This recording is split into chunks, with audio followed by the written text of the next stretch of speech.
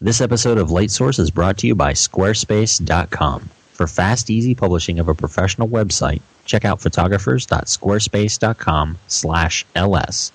And when you sign up, use the promo code LS1 to receive a 10% discount. Hi, I'm Bill Simone, and you're listening to LightSource.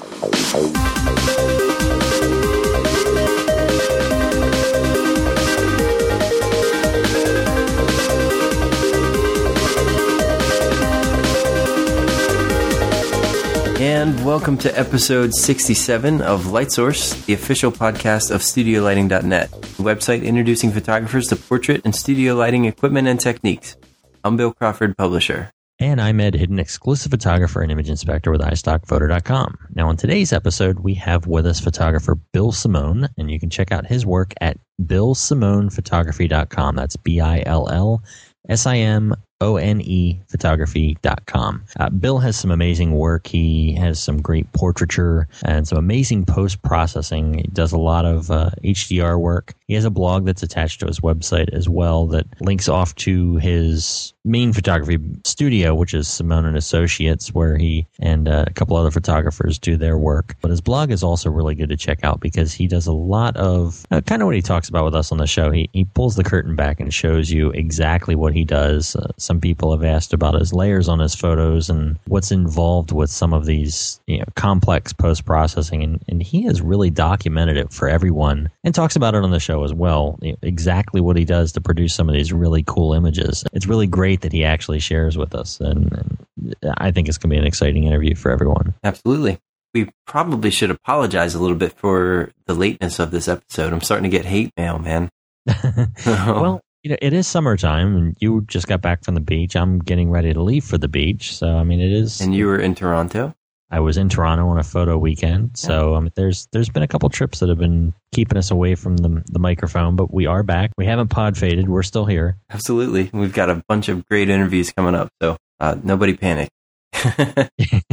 We've actually been, this is at the tail end of an evening of interviews, and that's plural, so we do have a couple that are coming out. We've heard them. We know what they sound like. They're really good information, so you guys can look for those coming on a regular basis. We won't abandon you this summer.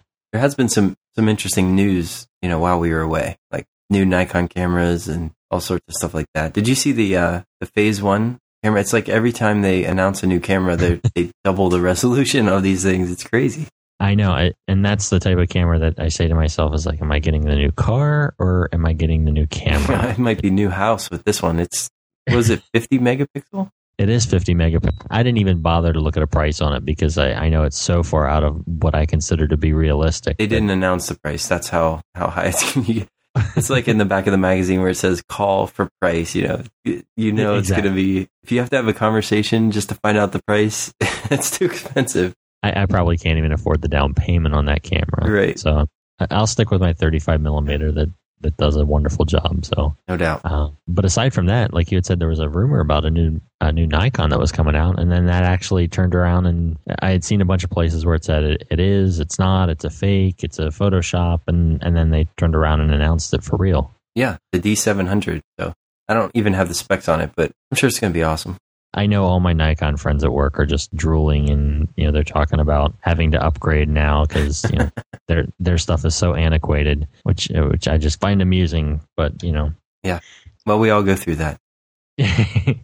I try to not read the tech sites just because I'm so happy with what I have right now that I don't feel like I need to upgrade. So I'm doing my best to avoid as much news as possible in that arena. Just stay in your happy place, Ed. I am in my happy place. I like happy place. Well, you sent me a couple of great videos too that we absolutely have to share with our audience. And I'd seen the first one was the 101 Photoshop tip rap song.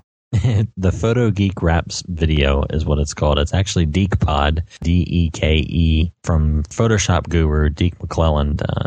If anyone has gotten any of the Total Training videos in the past, he was the guy behind the Photoshop series on the Total Training videos. And he's done a lot of work with Peach Pit and O'Reilly Press, authored a number of different Photoshop tutorials and training and all kinds of stuff. And you may have even seen one Photoshop User TV.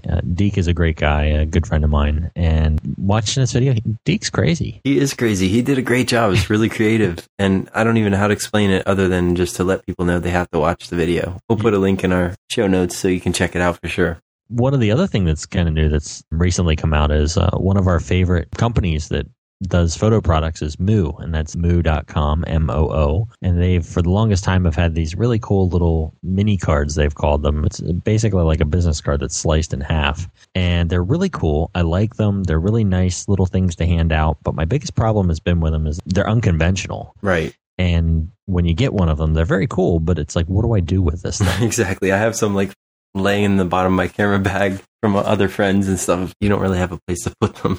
Well, the new thing they've come out with is business cards, and they are printed exactly the same way as the mini cards are. They are printed on recycled paper and then laminated, and they have a very unique feel to them. If you've never done any of the Moo cards at all, they almost have a very plastic-like feel to them. Really sturdy little things.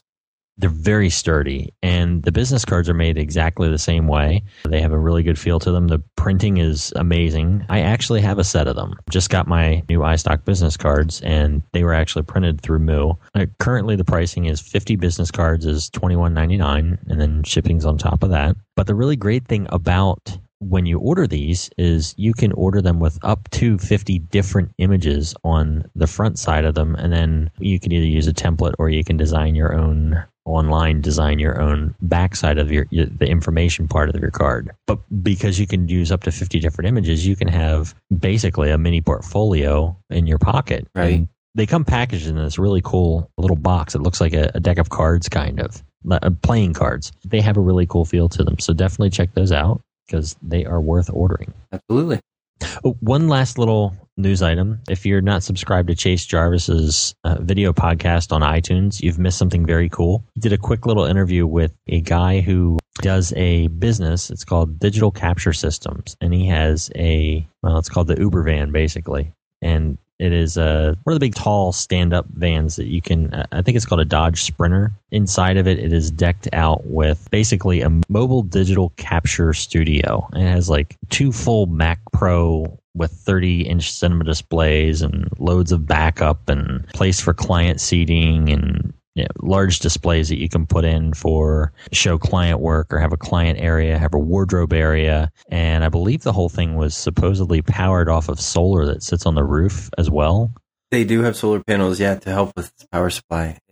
In short, I absolutely want this van. I totally want the van too. It would just be, he had RAID storage, everything. It would be really nice to have. I mean, I could park it out in front of my house and just be happy just hanging out in there. Well, it's a wonderful business idea, especially in a photo-intensive area that Chase is from. I mean, there's a ton of photographers in that area. And actually, we have a couple coming up on future interviews of friends of Chase's. It's definitely a great business model for the guy, and it's worth checking out, even if you wanted to just try and kind of pimp out your car a little bit and make it fun for digital capture. So you can check that out at Chase Jarvis or on iTunes. And we should probably work on getting into the interview with Bill Simone and check out what he has to say. That'll work.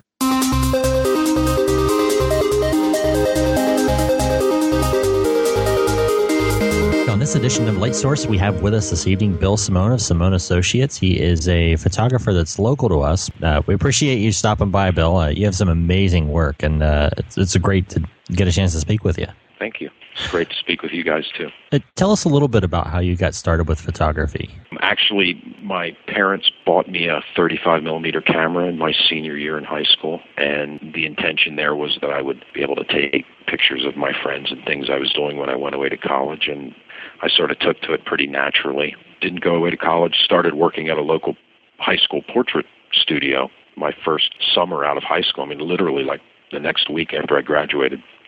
And I was in the back printing the wallet and 5x7 packages for seniors. That was my first job in photography.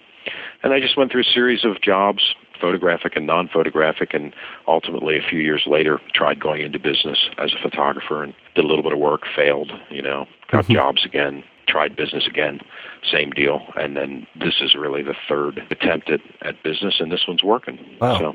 So persistence is the key there. That's the moral of the story, right?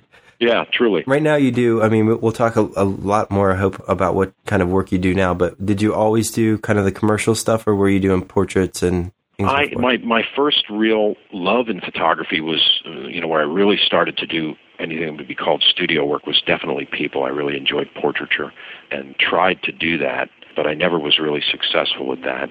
One day I had the occasion to photograph a kit for knee implants by a surgeon, an orthopedic surgeon, and I took it to my small second-floor studio that I was renting, and I did a tabletop photograph of it, and I really had a great time doing that. And I remember to this day thinking to myself, I really wonder if anyone would pay me to do that. And I started to do a lot of tabletop work then, and that was really, the first big chunk of my career was food, product illustration, still life. Wow. Did a long time of tabletop work, moved completely away from people. But I've always liked people, so now I really have decided to make a turn and try to rekindle photographing people. Oh, that's great. So, yeah. So you have a deep background in product photography. Would you say that that's affected how you approach your portraiture and stuff now? Like what kind of crosses over for you?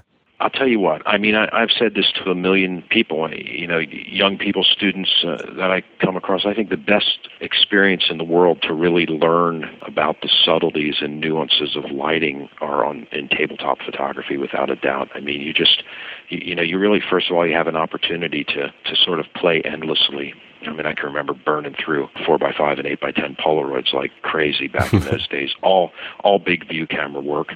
Wow. And it was really fun. And you really had to take your time and look at things and study things carefully and make solid decisions before you pushed the button, because 8x10 sheets of Polaroid and 8x10 sheets of film were an expense. Sure. It was a true expense, unlike today working digitally where you just, you want to try something, you try it. It's really no big deal. But boy, back in those days, you spent a lot of time looking through the camera and changing subtle things before you decided to push the button. So it was a really great experience. I think I really learned a lot about lighting. And I did a lot of work in tabletop and still life was basically single source illumination. So,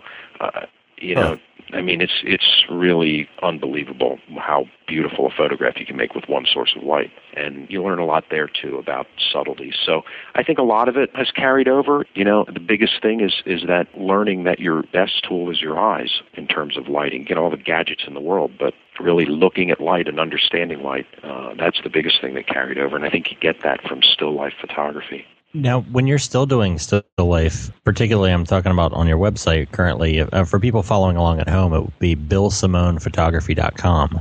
BillSimonePhotography.com is kind of the stuff that's near and dear to my heart personally at this moment in time, and that could change in the next 6 months.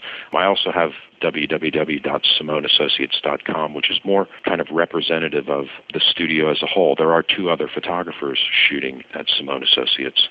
Both of them are represented on SimoneAssociates.com. Both of them are absolutely stellar photographers. I'm proud of both of them, Art Claggett and Pammy Shirk. So your listeners could certainly take the time to check out their portfolios online. They do some really beautiful work also. Okay. So that's, if people want to follow along, they can do that at that address. While we're still talking about the one light source for a lot of your still work, do you tend to still keep that a lot, or do you introduce more lights into what you're working with now? I think, depending upon the subject matter, I think it can go either way. If I have a very elegant food shot in front of me, I may still opt to light that with a single source and maybe just some small reflectors. I just came off a week of shooting for a big cutlery manufacturer last week. 5 days, food in the photographs, all kinds of stuff like that. And that was really fun and challenging. Those reflective metals are always really a blast to try to get to look really nice. And in that instance, technically speaking, I was using 2 and 3 sources of light on those photographs to sort of get things shaped. So it really depends on the subject matter. I'm not like I do everything with one light source and that's it kind of person. I kind of try to look at things and bring to the table what I think it should have, what that photograph's asking me for. Well, you definitely do an excellent job of that. Thank you. Light is the whole deal with photography, You have to learn to recognize beautiful light and then in turn learn how to create it. In terms of your approach to an image, do you typically have that image kind of in your head before you get into the studio and begin setting things up, or do you see what happens as you go along? Well, working as a commercial photographer, I mean, sometimes you're brought very strict layouts, and they get done pretty tight to what you're looking at. Other times you're really placed in a situation where it's totally wide open, and so it really covers a lot of ground. I try, even on the strictest of client-supplied layouts, I always feel it's my responsibility to try to bring something to the table that is unexpected or a great surprise. Some of your own creativity. Yeah, something. You want to bring something to the party, not just sort of boringly mimic the layout, but try to make something happen. That's very cool. Well, if you look through your portfolio for more than a few clicks, one of the things that jumps out is, first of all, you're terrific at post-processing, so I want to talk about that in a couple minutes, but it seems that you also use HDR in a number of shots. Is that something that you find yourself doing quite a bit? Definitely. I mean, I love to mess around with HDR, and I like to use that approach to create a lot of the backgrounds that I'm sliding in behind some of these people subjects. I had written up a thing that was on our blog a while back about a photograph I made of a girl that's a boxer, and I photographed this really funky old warehouse, 2 weeks before her, and then photographed her in the studio and put the two of them together, and I'm quite proud of it. I think it's a pretty nice result. That's a great shot. So it's been everything between the two subjects there, the background and the girl in the foreground, created 2-3 weeks apart, to other times I will literally set a shot up with a subject in an environment, light them, photograph them, take everything away, relight the scene behind them, and then produce an HDR, and then bring the two of those back together for the final shot, because that just puts this really unique quality on the background that you can't really achieve, or I don't think you can achieve just by lighting it as a single shot. So I think it's a pretty cool way to get those two looks together. But it absolutely adds a lot of depth and I think surreal feel to a lot of your images. Now, you do a great job on your blog, by the way, of explaining a couple of these images that you put together as composites, and I think that's a terrific resource, and we'll point people to that for sure. But could you just walk our listeners through your approach to that image and how you would start and how you would set up for an HDR to get a good one? That really has become a pretty straightforward process. That background that's behind the girl, that's the boxer, I mean, when I went to that warehouse that day, I bet I came out of there with 15 really cool backgrounds. So I'm just walking around an environment like that with a Canon Mark II on a little carbon fiber tripod. So it's real light, easy to manage. It has the electronic shutter release on it. I think most of those, like that background, and most of the ones that day, I think I had the 16 to, zoom lens, 16 to something, super wide. So I just walk around with that and find my camera position, and then shoot a huge range of exposures, all the way from like 2 stops over all the way down to 2, maybe even 3 stops under, always altering it with the shutter speed so that the f-stop remains constant and therefore focus isn't shifting. I make sure all the auto stuff is off on the camera. Right. I don't want any automatic white balances or any of that stuff happening. I want to make sure the autofocus is off, so when I'm tapping that shutter, it's not bouncing around. Everything's just locked down, make this range of exposures. I bring them back to my studio, and I'm still working with CS2 on my main machine. I have CS3 on another machine. So in CS2, I use the merge to HDR function, and then come out of that, and I use Photomatics as a plug-in that goes into Photoshop to do the tone mapping part of it. So I'll go through that, bring the tone mapped image into Photoshop, and curves, contrast adjustment. I very much like to use, there's a set of luminosity masks that can be downloaded from a guy's website named Tony Kuiper, Kuyper, and they're really nice. He has the whole action set up to automatically isolate certain tonal areas of the image. So you can isolate like midtones, expanded midtones, darks, very darks. And then I go about isolating those areas of the image and working them specifically and separately and to get the contrast that I want. And I like to use hue saturation layers. Set to soft light seems to be a really nice contrast improvement for those images. So that's pretty much it. That's great. I appreciate you sharing your process with us. I know a lot of people are going to be inspired by looking at your work. Well, that's cool. I've had a number of opportunities throughout my career to teach, and I've always enjoyed that. I like to talk to people that are interested in photography, always. Terrific. Well, when you're doing these shots where you're going to do the background completely separately from your subject, what are some of the considerations that you have to go through in your head? I like to look for, first off, just a really cool scene. That's the first thing I'm looking for, is just something that absolutely inspires me the way it looks. The other thing I'm looking for a lot is converging lines. I like to see something that's receding towards the background, because that pull is going to be really nice when you put a subject in front of it, you know? Right. So like hallways and long rooms are really nice, where where the floor and the lines of the wall and the lines of the ceiling are all going to recede towards a vanishing point. That seems to create a really nice background, as opposed to just some flat wall surface, right. Although I've had some success with that too. But so I'm looking for that, and I also like to see some light sources in the picture, whether it be a light bulb or a window or something going on back there, because ultimately part of the whole thing that makes those photos neat to look at, I think, that are composited together, is having light sources in the background picture and then supplying the right amount of rim light to the subject, so it starts to give the illusion that they're catching light from those sources in the background. So that helps you make the image more realistic, because some of the light's interacting almost. I mean, as a viewer, if you look at that picture and you see a yellow light bulb hanging in the background, and then you photograph the subject and put a little warm rim light on the right side of him, that's going to all tie together pretty nicely and help your illusion. That makes a lot of sense. Is it tricky masking people and hair and things like that when you're going to composite?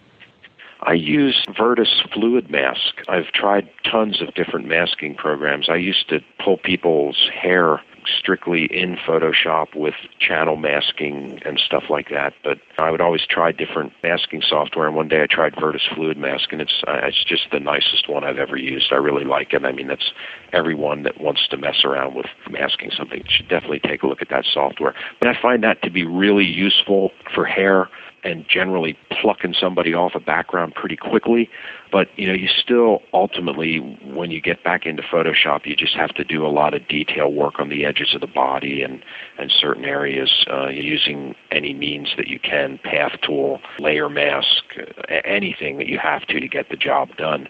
But the most important thing, I think, is photographing the subject in the correct way, so that they come off the background you shot them on easily and composite into your new background nicely, because it isn't all in the masking. I mean, some of these images, like if you were to take that boxer girl off of that background and put her on white, you might look at that and probably say that's the worst masking job I've ever seen. But because she's sitting on a dark background and was photographed against black, it's kind of like some areas become self-masked, if you know what I mean. Like the hair will sit on that background way nicer than it's going to sit on a light background. Right. So conversely, if I know I'm going to composite over a light background, I will then be careful to photograph that person's hair against a light background.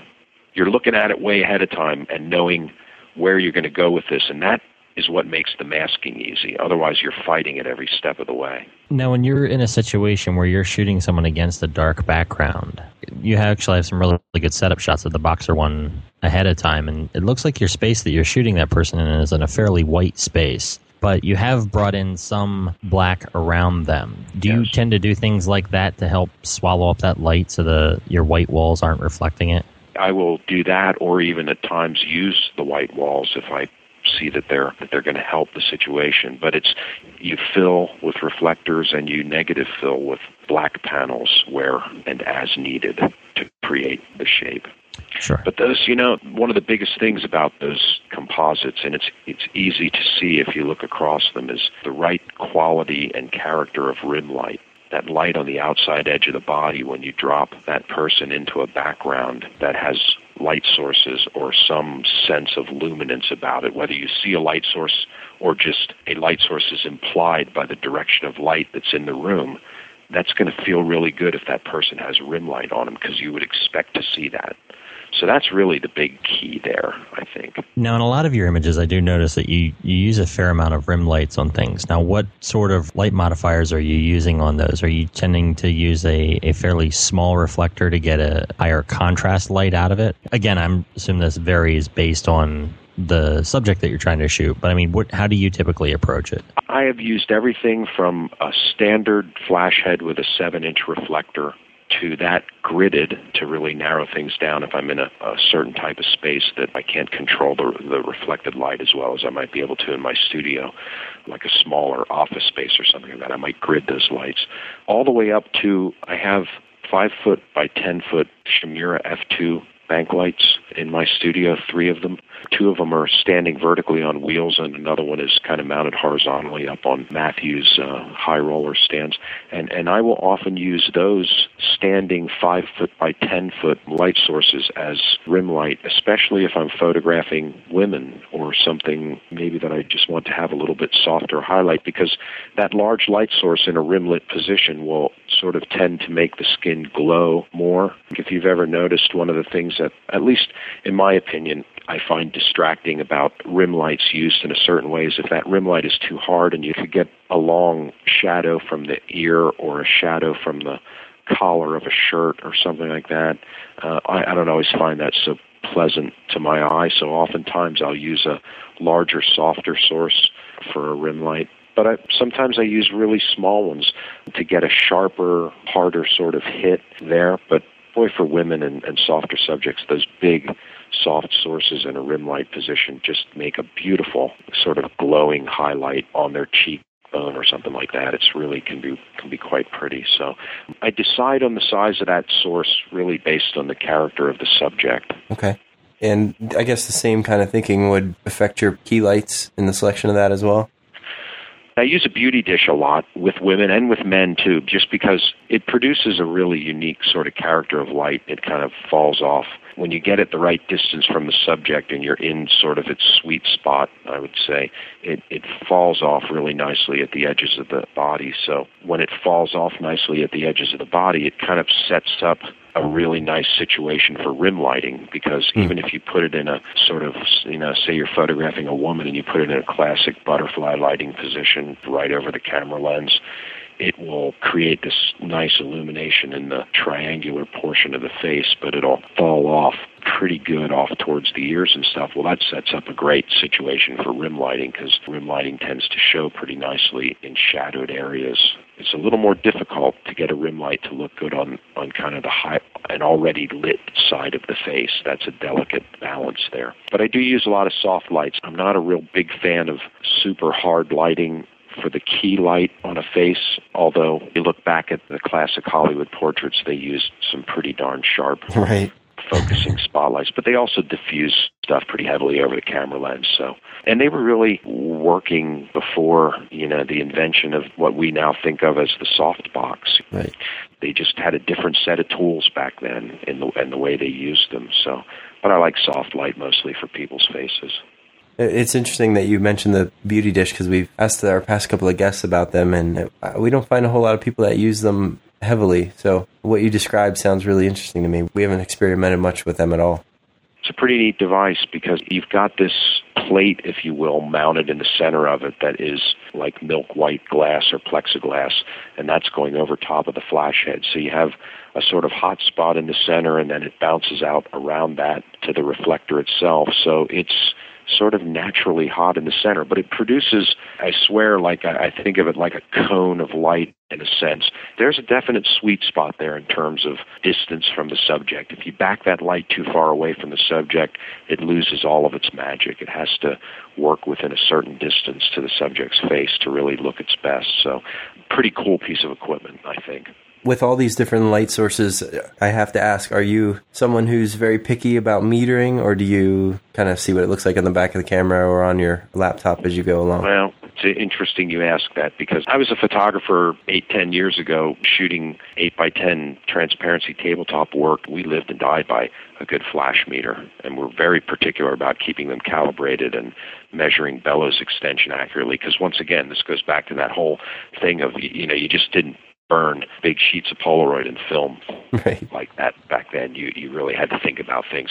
Nowadays, days can go by that I won't even turn a light meter on. It's just become so intuitive and so easy to just look at the computer screen and tweak things endlessly till you get them exactly the way you want them. It's really an incredible intuitive process now. Interactive would be a better word. The way you can see your results. And I should add to that, we're working in this studio with well-calibrated Apple Cinema display monitors. We calibrate them regularly. It's unbelievable to me to this day. I can, return from press run with a press sheet and put it in the viewing box in my office here and bring the original Photoshop file up, and it's quite remarkable how true it stays through the process, which is unbelievable. If you ever worked in the days of a transparency on a light table, going to a color separation and then a proof, and trying to maintain that color fidelity was a real fight. It really was. Right. So when you're shooting, you actually shoot tethered and you have the instant feedback there on your monitor? Yeah, I shoot tethered a lot. Yeah.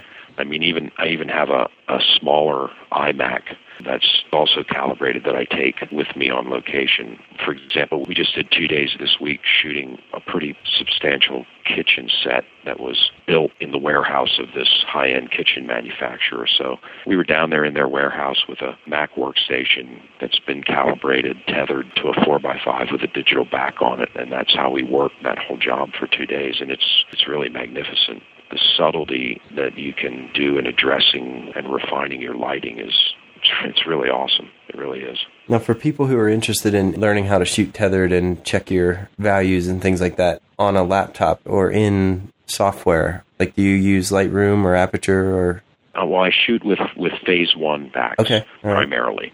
I do own a Canon 1DS, like I described earlier. I actually own a couple of them that I use for things like, HDRs and stuff like that. And also, if I'm doing anything that involves relatively fast-moving people photography, I would choose that camera. But truly 90+% of my work I'm shooting with Phase 1 digital backs, and I use Capture One software, which is manufactured by Phase 1. So that's really where I'm doing most of the stuff there in terms of viewing the histogram, checking RGB and CMYK values. And the entire studio, we're an ICC color-managed shop, top to bottom, so we're very much into ICC profiles. So we can be looking at a photograph that we've shot on the monitor, change the profile to a profile supplied by a printer, or even Photoshop's like US sheet fed coded version 2 CMYK profile, and be able to really understand what's going to happen to the photograph, what colors are out of gamut.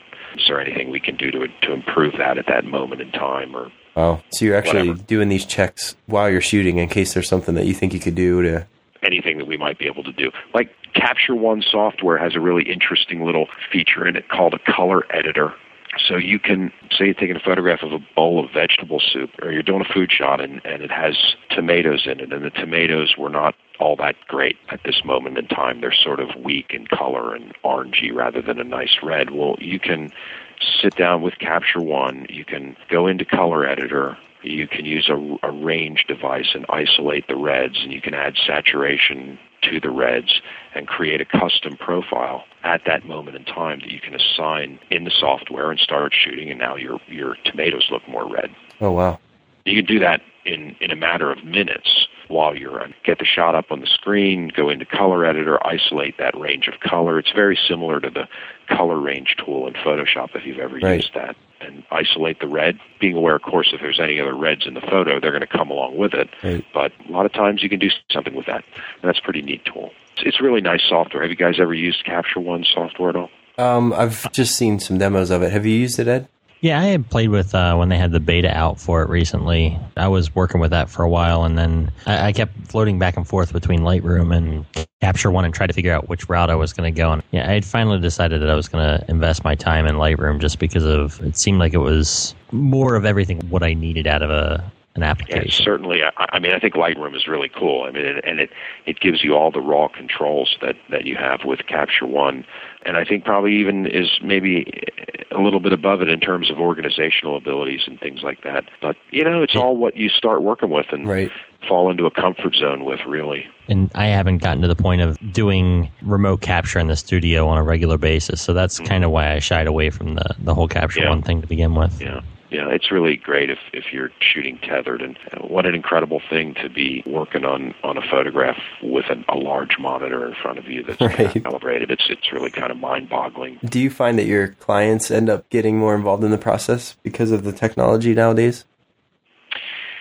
Yes and no. I mean, I work with people that are really into it and just really enjoy all that stuff. And often, a lot of the designers, art directors that I work with, they're Photoshop heads themselves, and it's really a lot of fun. I mean, anytime that I get around somebody else that works in Photoshop, my first instinct is I want to just sit down and show them things and have them show me things, because there's always something that you can learn from somebody, because it's such a giant tool bag, and everybody does things differently. So that's always a lot of fun.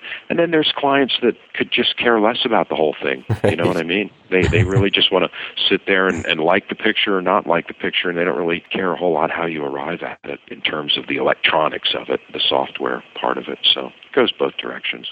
Well, shifting gears a little here real quickly, on your website you have a segment called Places, and you've done a number of, I guess you could call them architectural photography.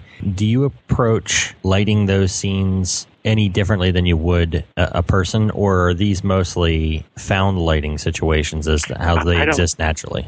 I don't have my website up in front of me, but if I'm not mistaken, I don't think there's a photograph in that Places segment that is really lit in any way, so to speak of.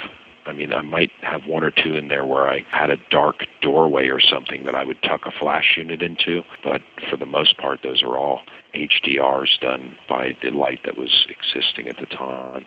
I shot a job last year, a really beautiful job for one of the bigger log home manufacturers. This was like a large, beautiful brochure and marketing materials and ads, and we did, the entire job was like HDR stuff. The art director that was doing this piece saw this stuff I had been doing with these rooms and really thought it was cool, and he lives in a log home. Wow. And I went out to his place with a camera, and I shot his living room and showed him the result, and we did this entire piece. Now, I did find situations where I would tuck a flash unit in somewhere to add a little trail of light coming out of a doorway or something like that to spice things up. And then if I was making 15 exposures of that HDR scene, I would just fire it off during the 5 or 6 exposures that were clustered around what we might think of as normal. Okay. You know what I mean? So I'd fire it off there and let it out on the extreme ends, and then it would just show up as a neat little path of light coming out of a doorway or on a wall behind a corner or whatever, just looking at it to make sure that it's got some spice where it needs it. But mostly the light that was there, the log homes, it was so cool because they're really by nature people that build these big log homes. They have lots of big windows in them, so they like that whole connection with the outdoors, and what a beautiful scenario for lighting. That sounds great. Kind of along those same lines, also on your website, you have a really cool project called the Hometown Show. Yeah. I recognize a lot of these as places that are probably very close to here. I think almost all of that has occurred within walking distance of my studio. But the whole thing there was I became interested in panoramas, and I started to mess around with Photoshop's stitching function. Oh, right. And so I started to mess around with panoramas, and I nailed down all of the technical parts of it so that I could go out with a Canon mounted on a tripod. I had done some test shooting to determine the rear nodal point of the lens, because the critical thing, if you want to really do panoramas and crank them out with some efficiency, you have to rotate the camera on or as near as you can get to the rear nodal point of the lens. So most cameras, if you turn your Canon or your Nikon over, you got that tripod socket that is pretty close to the film plane of the camera, and that's the wrong point to rotate the camera on. The software will have a difficult time stitching the photograph together if you rotate on that point. So you have to pick a lens and find the rear nodal point and manufacture yourself or whatever, or go buy one of those special tripod heads, which I wasn't really interested in doing. So I just made myself a plate that slid the camera back the right distance and just tested till I hit this point where I knew exactly how to set the tripod up and where to put the camera, and then crank off 5 pictures, 180, looking all the way to my left, 1, 2, straight ahead, 3, 4, 5, looking all the way to my right, and got it all working that I could just set that tripod up, crank off 5 exposures, bang, bang, bang, bang, bang, bring them back, load them in the software, and boom, they'd stitch together perfectly. Now, does it make that big of a difference that you're at the nodal point versus the film plane? Yeah, it really makes... Well, let me say this. I moved from Photoshop to a freestanding application named RealViz Stitcher. I moved on to that for stitching. That software is considerably more sophisticated than Photoshop's function, and it will manage in most instances to pull it together, even if you've screwed up and not rotated on the rear nodal point of the lens. It'll work it out. But if you do work it out and you do get that camera rotating at the right point, they just fall together unbelievably easily. You just basically turn the software on, go chase down the folder that the 5 pictures exist in, hit the button, and it stitches them together. It's really cool. And it does it with your RAW files, which is really kind of neat. So, I got to this whole point where I had this whole thing figured out, and I said, okay, what do I want to do with this now? Everybody that messes around with panoramas seems to take pictures of, cityscapes or vistas or big landscapes, and I just really wasn't interested in doing that. Went out for a walk one day downtown here, out my studio door, and I ran into two kind of young punks that are hanging out in the doorway of the bank. It's one of the shots that's in that show. And I said, hey, why don't you guys let me take your picture? Go stand right there. And I said, I had the process so darn refined at this point that I could chat with them while I set the camera up, crank off my 5 exposures, and thanks, guys, see you later. And I think the most interesting and compelling thing about those photographs, if anyone takes the time to look at them on my website, is to keep this in mind, that every one of those, first of all, is 5 exposures, 5 frames stitched together, and every one of them is a one-off. I would ask the people if I could take their picture. I would pretty much allow them to pose themselves with a little bit of coaxing from me here and there. I would shoot 5 frames, and I would say goodbye. That's great. So none of them were like, hold still and let me do it again and let me do it again. They're all once and done. And I think that's a pretty remarkable thing. I think that's one of the things that gives them the weird quality that they have. Yeah, absolutely. Back in the days of the daguerreotype and all that, you see those sepia tone portraits of people, and they have a certain eerie quality about them because the subject had to stand still for a minute to get their picture taken, or 30 seconds or something. So people sort of gathered themselves and assumed a pose, and that's what gives them their weird quality. And I think a little bit of that happened with these pictures, because there I am with my tripod, and I'm talking to them and setting it up, and they are kind of getting themselves ready. Right. And then I explain this whole thing to them, that I'm going to take 5 pictures and put them together, and I say, you can't move. If you move in between my 5 frames, you'll screw the thing up. So they sort of get themselves ready, and then they get their picture taken. That's and great. It really imparts an interesting look, I think, to the pictures. I think that really comes through on a lot of them. What a fun project, though. So I just go out for a walk every day after work, and whoever I ran into, I'd take their picture. That's great. That's too cool. I want to go for a walk with you. Yeah, that sounds like a good idea. You guys should come down to my place and see it. You're not that far away. Absolutely. Really. No, not at all. I think you'd enjoy it. Absolutely. Just for the gearheads that we have in our audience, I'm curious, having been through all the different types of photography that you've been through and all the different lighting throughout the years, what kind of lighting equipment do you find yourself using most often? Well, I'll tell you, I very early in the beginning of this studio, I bought Comet flash equipment, and I've pretty much stayed with that throughout my career. We have an enormous amount of Comet flash equipment in the studio, probably on the order of 20 or so 2400 watt second power packs, flash heads all over the place, a lot of stuff. It's great equipment. It's really rugged. You can beat it up. It goes and goes and goes. You can just get it repaired, and it's just really great stuff. And it's been the workhorse, and it's been very reliable. And I also have a nice little Bogan battery. I think it's called Explorer. It's a battery pack so that I can take a flash unit out into the middle of a cornfield if I want to and take a picture with this battery-operated power pack. So I have those for certain situations on location, but I don't use them much in the studio because I have all this common equipment. The truth for your gearheads is that it really doesn't matter what brand you use. They're all kind of doing the same thing, really. It's how you use them. Right. That's what everybody says at the end. Really, it's a pretty basic thing, but I think sometimes people get caught up in the magic of equipment. I remember I was teaching a community college course in photography a number of years ago, and that went on for a couple of semesters, and the last week of each class, when we were wrapping things up, we had the last class in the studio here, and I would kind of show these guys whatever they wanted to see. I sort of left it up to them. And the one year I had a couple students in there that were like, geez, if we had all the equipment at our disposal that you have, we could really take cool pictures too. And I said, well, come on up. And I showed them how to turn everything on and how to work a view, everything. I mean, I held their hand through the taking of pictures. And at the end of that, I had prepared myself for this, and I strung a bed sheet across a tabletop from a background pole back to the edge of the table. And I had a work lamp that I had bought at Lowe's. And I clamped that onto a boom, and I took a picture of silverware with that, and it was absolutely gorgeous.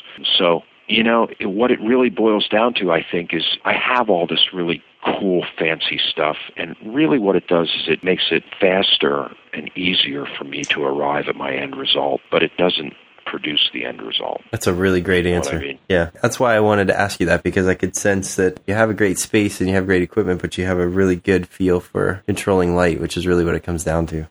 Which truly is the bottom line to the whole thing. If folks want to get a close-up look at some of your photography, you mentioned before we began the interview that you have an upcoming show? I do, actually, yep. A lot of the offbeat portrait work and composite stuff and things that I've been doing over the last 3 to 5 years, I'm going to kind of gather it together and have a little bit of a show. I've sent out a ton of invitations to my mailing list, and so, come on by if they're in the area. I'd really love to meet some of them. It should be a lot of fun. Free food and wine. Oh, now you've done it. Yeah, look out. That's the only reason people go to those things, What are the facts that people need to know if they want to come and check that out? It's at a gallery in Lebanon named Lebanon Picture Frame and Fine Art that's located on the 3rd floor of the new Farmers Market on 8th Street. And it starts at 6 p.m. on Friday, July 11th. There you go. And just to add for the people that are listening, it's Lebanon, Pennsylvania. That is correct. That's right. Very good. Well, all you Pennsylvania guys can get out and yeah, come on by and check get out some Bill's free work. cheese. Get some free cheese. Yeah. Well, Bill, I really appreciate the time you took to hang out with us and share some of your knowledge tonight. It's been a pleasure. It's been a pleasure for me, too.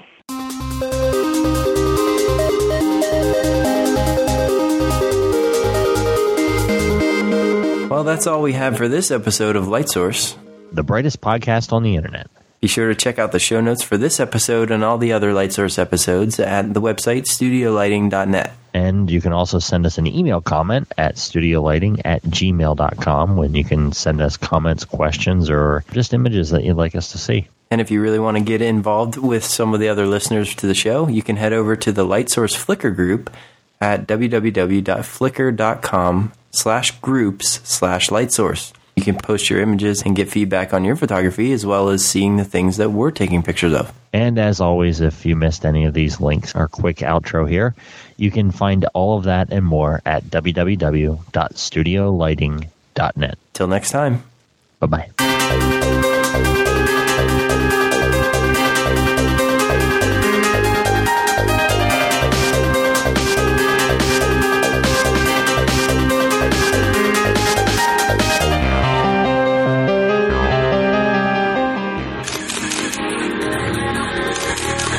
Check out this show and more great photography podcasts at photocastnetwork.com.